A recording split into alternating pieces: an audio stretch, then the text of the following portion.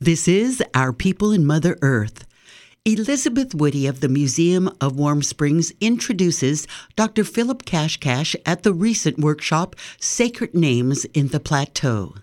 Work with us today to talk about how it is to work in museums. He worked for the Smithsonian for a number of years as repatriation and went to school and went to University of Arizona and received his PhD in Linguistics and Anthropology.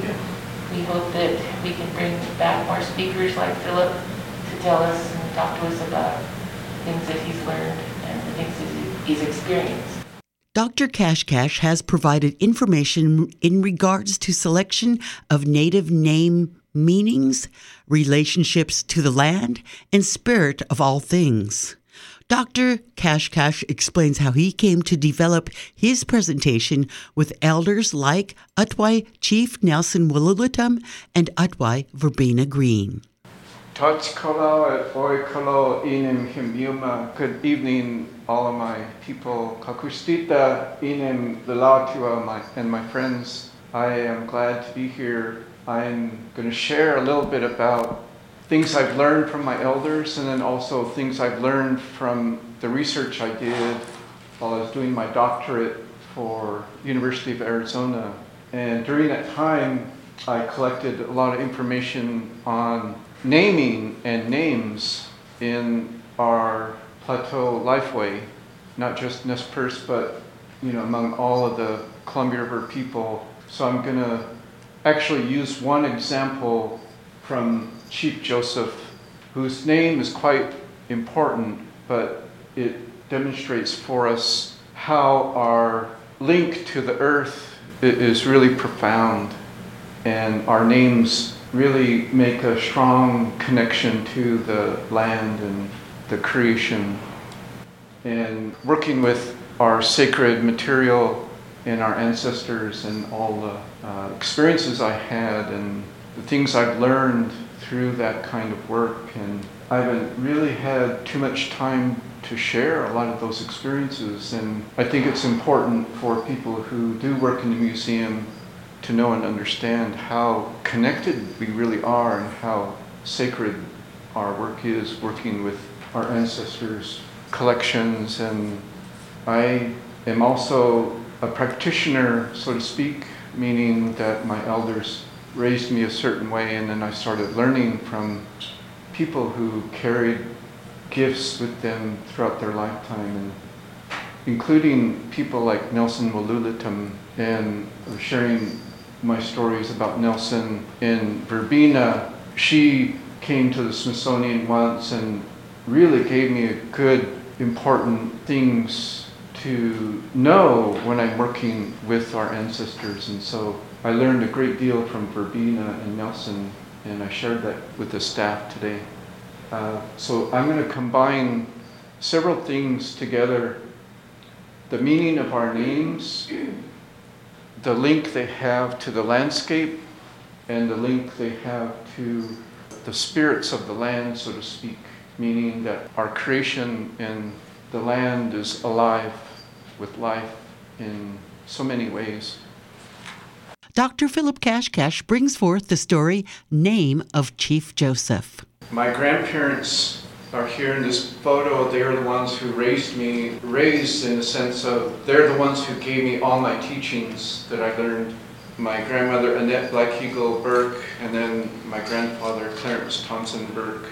I lived with them until they left this earth, and so I still carry a lot of their teachings, and they helped me, the way they put it, to live a good life, meaning a good life as a human being, which is a bit different from the way we understand living a modern life. So the way they talked to me was a little bit different than most people. Here I thought everyone had this, but as I got older, not everyone had this kind of guidance. And so now, today, I try to share as much as I can with people. And so today's talk, I'm going to share actually a story they gave me. And this story is what they shared with me. Ki wanik ti was chikawas. He was chiwap chukwa. Kinik Hautnin Watas he was. So we were talking one day at the dinner table and they started speaking this story. And so I'm speaking to you with this story now. Now I will bring forth that which is known concerning the name Hin Matoyalatke. Inem titluma kunko hinanichna. Aha, ikuin he was wanikt.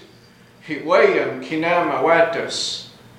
My elders all used to say, yes, it is a true name. It comes from this land. Tox kinu wataspa. Konahi was iwatam hiwanakin walawa lake.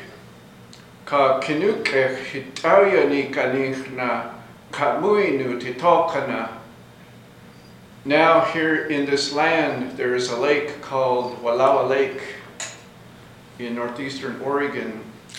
And toward this place there used to live the Walawa Band people. Kuus papawia chikwanin yuch chikawisna hinmat hitaliatsa imit wayat lim ispa. Thus over time it became known to them that a dangerous being, thunder, lives way deep inside the lake. Ko hit sauk sa konmai hin matuna hit kolat kana lam kispa ka hikoyim na kana tuskech titoyami. In a great echoing manner, thunder would come out from the deep waters and ascend upward along the summit.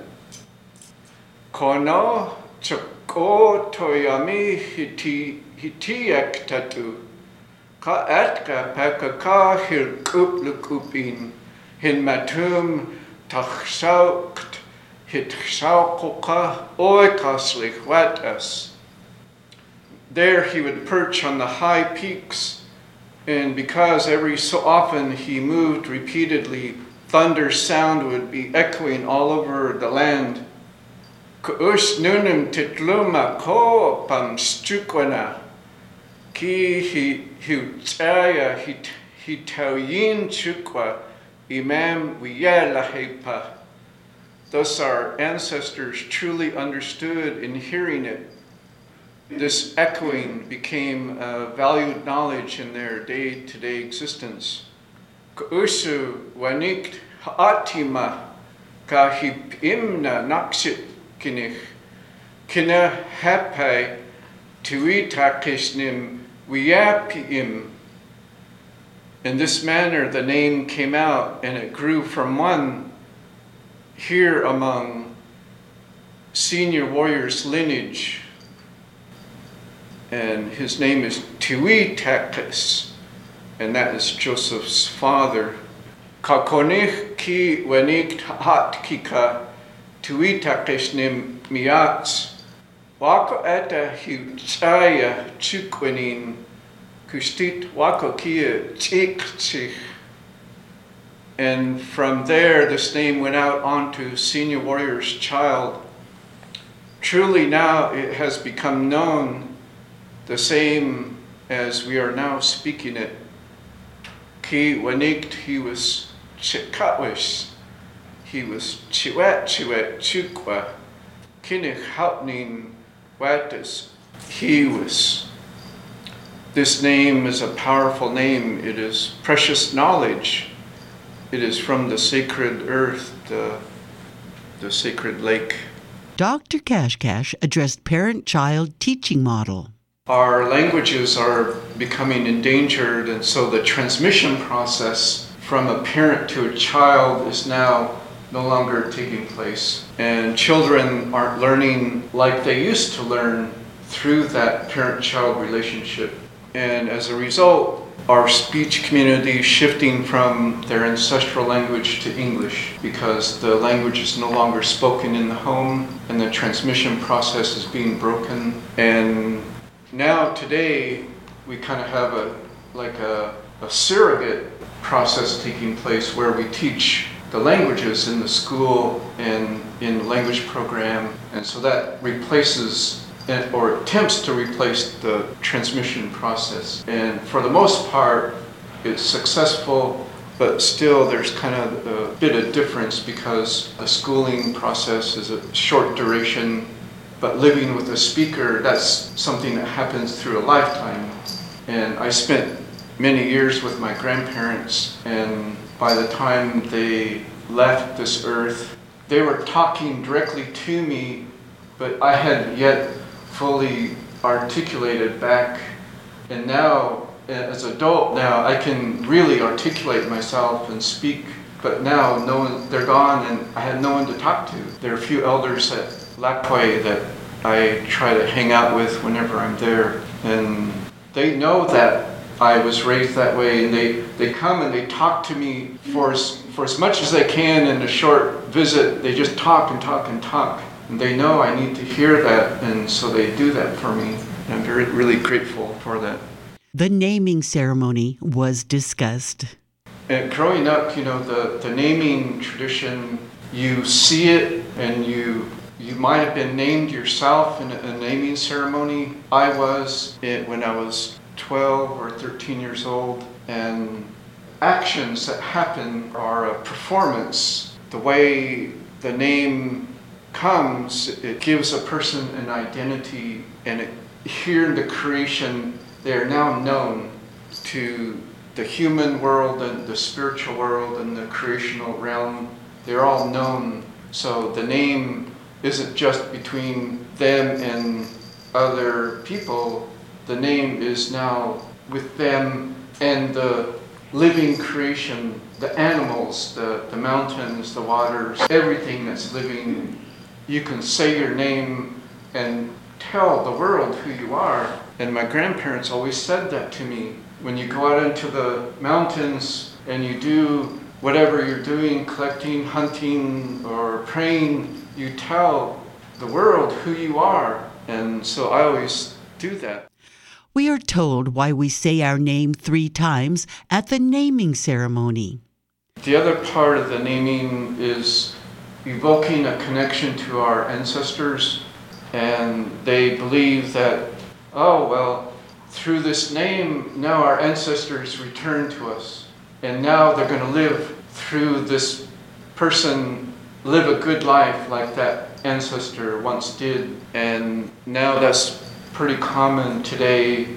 In earlier times, there was another added component that we are missing from our current practice.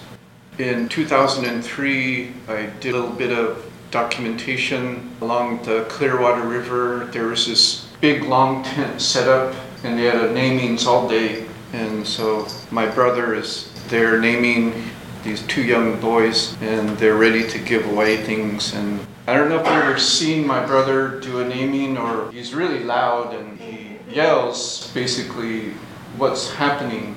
And so he's here repeating the names 3 times, and the way they said the name goes out across the land for all the creation to hear. And we too, the humans, are witness to that act, and we call it a performative in terms of the research. And so basically we're evoking kind of the strength of that name, and at the same time we're having the world witness the name by speaking it 3 times. Reviewing naming ceremony. So I wanted to show you what I found. So today, all of our names are becoming inherited through our ancestral lineage. Well, ancestry they find through their group lineage, their name. Individuals can go and use a childhood name, but usually you're not supposed to use your childhood name because it's symbolic. If you continue with your childhood name, that means you're never going to grow up, become an adult. And so you're supposed to get a mature adult name. Individuals today, they can purchase a name, and then they can also have a name composed based on a kind of an experience or wish from the parents, or even from a birth event. I've had people ask, well, how could we give that baby, this name, this thing happened when they were born. And so these are kind of what's happening today. It's partially ancestral, known names, known to us through our lineage, and then some of the purchases and compositions are happening. And essentially it's outside our experience. But even though it may be linked to our ancestors, it's still very significant and symbolic of our relationship. In earlier times, there was this highly experiential element where through our collective myth, names were bestowed upon us. They're mythic names from mythic animals that's represented through all of our names. And individuals get names through their awakened, their spirit guardian. They obtain names that way. Through warfare, people acquired names through significant actions that took place in warfare. There are even names from subsistence that they've had profound experiences and are life givers in the way they dig food or go out and gather things. That's their name. And they're very strong in that sense that they're very abundant in food and their ability to collect food. And through dreams, people have dream names, and then behaviors and events in the individual's life that they've composed names through very important events that took place. So this area is our ancestors' former way of naming, all very experiential, whereas today now we're focused on our ancestral lineage, looking at from a previous ancestor and naming a child through that link. But as a result of this process from the ancestry side, we find out, well, we run out of names. We used up all of our family names. And now we're going to look to maybe purchase or have a name composed. So that's kind of the newer things that are happening now. Hin Matoya Latkit, I would say, is a myth-associated name because of the story of thunder living in the lake and how the name was composed. So it is made from these words, Hinmat, which is the thunder. This is a fillable, vocable vowel set that links words together. It doesn't mean anything, it just makes it sound good. This is Wia, which is as one travels. Latki is to move up and out of water. And the T, which turns all of this into a noun. That's how the name is composed. And the Nespelem elders said, you say it right. Don't mumble it. Say it clearly. And really speak it with gusto. Say these names that way.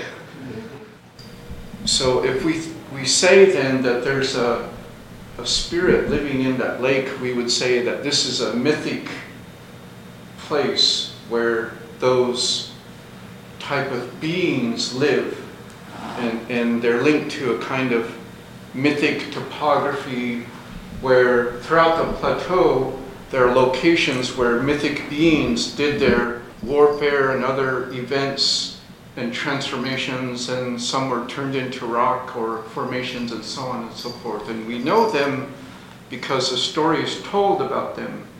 And they point out that's where that happened and so on and so forth. And so we grow up hearing those stories, and they're very important. And the more we keep it linked to the actual landscape, the better, because then we can actually take people there and make them learn the story rather than a classroom, because my grandparents took me to the lake and they told me this is what happened here, and that I remembered that forever. I could actually hear them now speaking to me. Dr. Phillip Cash Cash shares stories of a mythic place with a being and the importance for awareness today. Why these are important is, if you can imagine, then the mythic beings are doing their thing in the in the mythic time, and they're linked to a particular place in the world, both in the myth times and then also in the current time, the current place. And so these two things become together in the landscape. I was doing work on the Columbia River at Miller Island, and the elder James Salam was there. He came and he talked to us about that place. And he said, on the north side of Miller Island is that narrow channel that goes, and the water goes fast. But right at the entrance is a big whirlpool. And there is where this mythic being lives, deep in that whirlpool right there. And we're told not to go in there because we'll get swallowed up in that whirlpool. And so they warned us always to never go on that channel. Go on the south side from where the mouth of the Malheur comes in. You stay on that south side and then you go around, because that's where that mythic being lives. It's a dangerous place. So we can say then that all the warnings we have about these places are important, and we should listen. And what I discovered then is that at these mythic locations, time collapses. So the mythic times are still evident at those places. And that's why they warn us to be careful around those places. And there's actually, when we did our work there on Miller Island, in that whirlpool area on the rock that faces over that whirlpool, there's an image of a two-eyed figure, a big head looking over that whirlpool. And I told them, I said, that I bet that is that being, witness now for that place. Shared knowledge is not new to our people and is told generation to generation, which was explained to attendees by Dr. Cash Cash. Sacred names in the Plateau at the museum at Warm Springs. I am Marge Kalama for Our People in Mother Earth on 91.9 FM KWSO.